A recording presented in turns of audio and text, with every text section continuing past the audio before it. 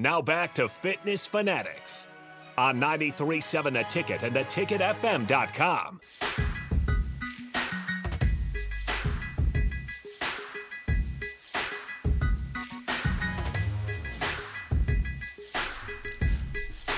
All right, welcome back in here, second hour of the Fitness Fanatics. If you missed any part of the show, you can check us out on all the podcast platforms on the Ticket's website at theticketfm.com.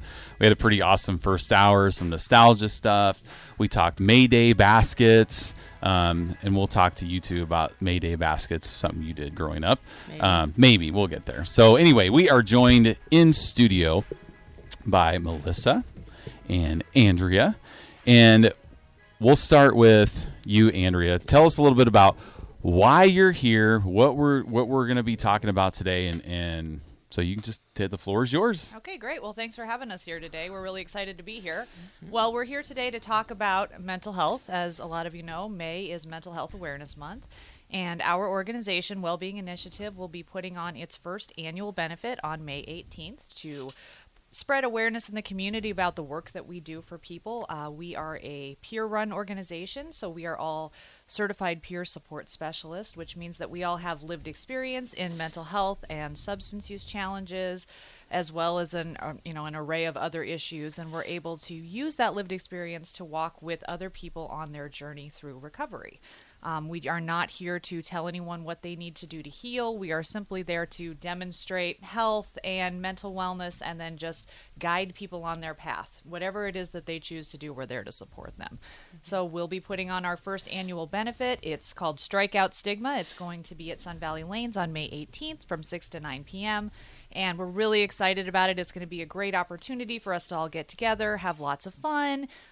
We're selling our really super cool T-shirts, which Melissa has one on today. They're awesome. Right.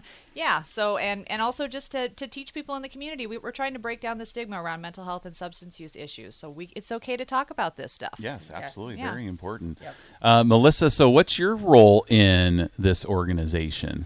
Yep. So I'm a recovery community navigator, which is basically a peer support specialist. I get to help individuals on their pathway. We receive referrals for individuals who would just like a little bit of additional support, and then I reach out and connect with them.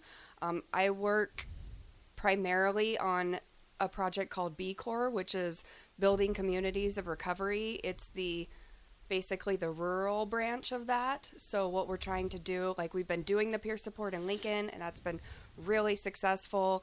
We'd like to extend it to the rural communities in Nebraska where there's definitely lack of resources. Okay. Yeah. So the organization, like why does it mean so much to you guys? Like, do you have any? Or we talked about the mission statement. The mission statement, So yeah. like what did you kind of rattled that off, right off the top of your head? Yeah. So our mission statement is to empower people living with substance use challenges and mental health and substance use challenges. Gosh, I had it the first time to reach their fullest potential. Okay. Good.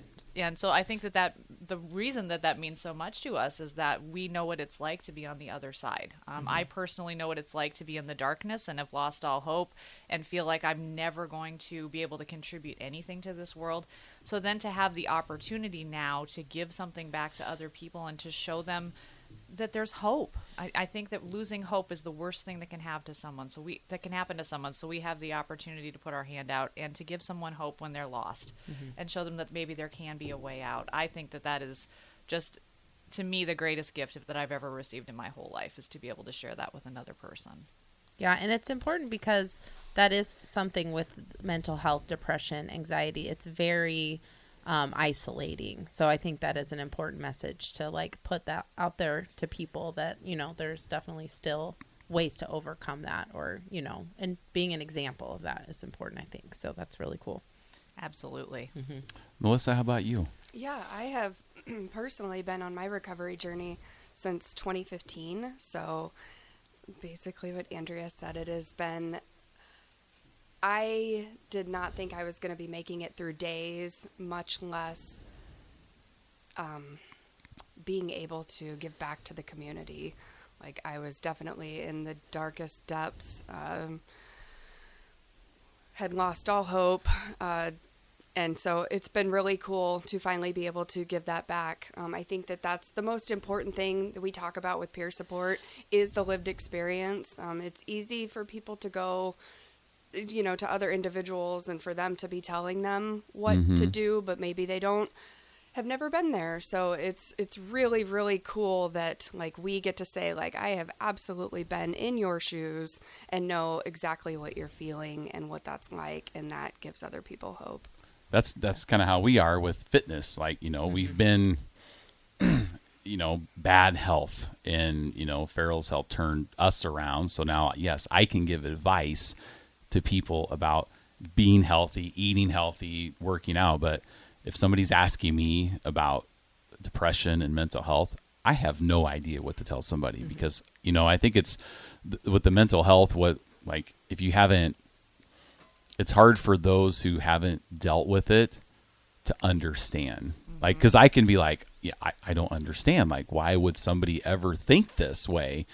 But that's me because I've never been there. So I think having, people to talk to that's been through it, like you were saying, is obviously way more helpful than if somebody just asked me about it. I'm like, well, I don't know, just think a different way. Like, I don't know what to tell somebody, Yeah. That's me. I'm just the average Jeff, I guess. That's what we say on this show.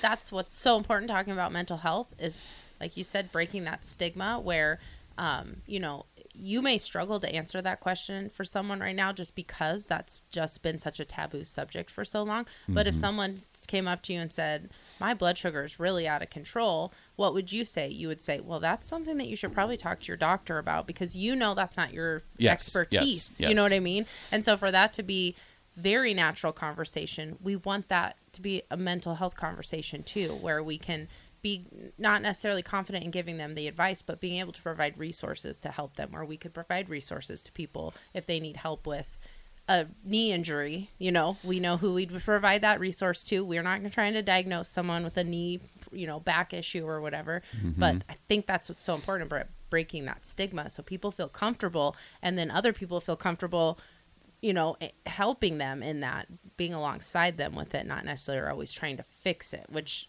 can be really hard sometimes, I think, for people that, So what, do you have something to say about that? No, absolutely. I think like one of what we like to say is we like to meet people where they're at and however that looks for them. So really just being on a level playing field and eliminating any sort of hierarchy that they may have felt in the past is incredibly important. Absolutely. There's a really big difference, at least there was for me personally, between going and, I am not disparaging professionals. They have a place, and I have a great deal of mental health professionals in my life that I wouldn't be here without, and they have done a wonderful work. But it's different to sit down with someone and look at them and know that they have been where you are and they have managed to recover. That's the thing. We always say we make recovery as possible together. That's the thing that makes it possible, is knowing that someone else has actually done it. Yeah. And I did want to mention too that since we are grant funded, all of the resources at our center are provided at absolutely no cost to our participants. They do not need a diagnosis to come in. They are welcome to come in at any time and check us out. We also have a wellness and education center where we offer free groups as well as yoga classes, meditation classes on the weekends, and everyone in the community is welcome. You do not need to have any sort of special qualifications to come into WBI. Anyone can come at any time and check us out. That's awesome. And like, where are you guys at? We'll talk about this more too to wrap it up, but since you kind of brought that up, like, how do people find out more about the services and stuff that you guys have? Well, we are located here in Lincoln, just up the road. We're at 5530 O Street, Suite 2, and that is where our Wellness and Education Center and our main offices are. You can also check us out on our website, which is Wellbeing Initiatives with an S at the end, .org, and there's all of the information about all of the resources that we have online. Yeah, I think that's really cool because I think that could be a really good, I can see how people could use your services as a great starting point, but also as a great, like, continuing point too. Like, they've done as much as they possibly can, and now they need that next step of help, or they don't know where to start, and then they can. And so I'm assuming that people can, like you said, you're meeting them where they are. So I'm assuming you have resources for both of those types of scenarios. Absolutely. We do. And right now, we are in a mental health crisis in this country. There are lots of people that are waiting to get into a therapist, waiting to get into a treatment center. we will walk beside them on that entire journey, and we can help them navigate that process. So if there's someone that is, really trying to get some help, but maybe they can't get in for 4 to 8 weeks, they can come in and talk with us and at least have someone to help them to figure out where to go next. Well, and I think the other thing that's really important to talk about with mental health is not only the fact that people have the weight to get in, but not everybody has the resources to be able to go and find the help that they need. So maybe there's a barrier in cost or insurance, or I know insurance can sometimes really clog things up. So I think that's a great alternative for someone that really needs help right now. You guys can help provide that. And then you probably know resources that they did not know even existed. So I think that's a great kind of starting point for people, because we don't talk about that enough either. It's great to talk about mental health, but if we're not also providing a solution, then that's just making people feel more isolated because they can't do anything about it. Like, okay, I know there's something going on, but I don't know what to do. I can't afford to go, or I don't have the insurance, or I don't have the resources. So I think that's an important aspect of it too. Yeah, absolutely. And then, what were you going to say? Something? Oh, no, go ahead. Oh, I was going to say, I'm assuming that, you do this to help the community, but I'm assuming that this has also helped both of you in your recovery also. Yeah. 100%. Yes. Yeah. So if you want to talk about that a little bit too, because I think that could be something that could be very encouraging for people who feel like you said, Melissa, you didn't think you could get out of it, let alone help other people. So it's like important for them to understand that you're getting something out of this too. And this could be something that could be possible for other people once they get on the other side. Right. Yes. So it is really cool. A lot of the people that I help do end up being, they're like, man, I want to do what you do. And they're like, I want to help other people too. And we do offer peer support training for the entire state of Nebraska. That's something that we facilitate. We have both gone through the peer support training as well as like learning to facilitate the peer support training. So, yeah.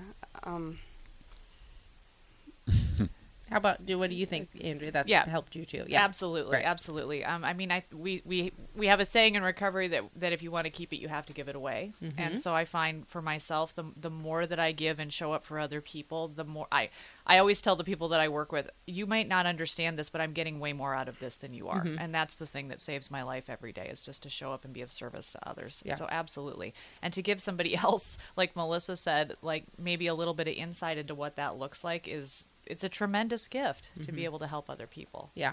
And it's nice too, because you have multiple pieces of support. Like for us with ferals, sometimes it just, you kind of need someone to tell you something in a different way. It's the same thing, but delivered in a different perspective. And so I think that's why it's really important to have like a variety of people that, maybe they're not speaking quite the same accent of language as you, and then you find someone that you really click with, and that's probably could be what helps make that difference. So I think that's why that peer support is kind of probably what it really makes everything better in your kind of organization.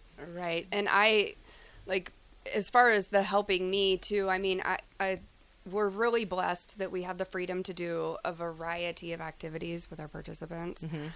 So what is that? Like what? Yep. So I've done like the serious things. I can attend court. I can help them navigate, filling out applications for Medicaid or getting on the housing lists, or, we do like CPS or APS cases, helping them through all of those processes, like the charges.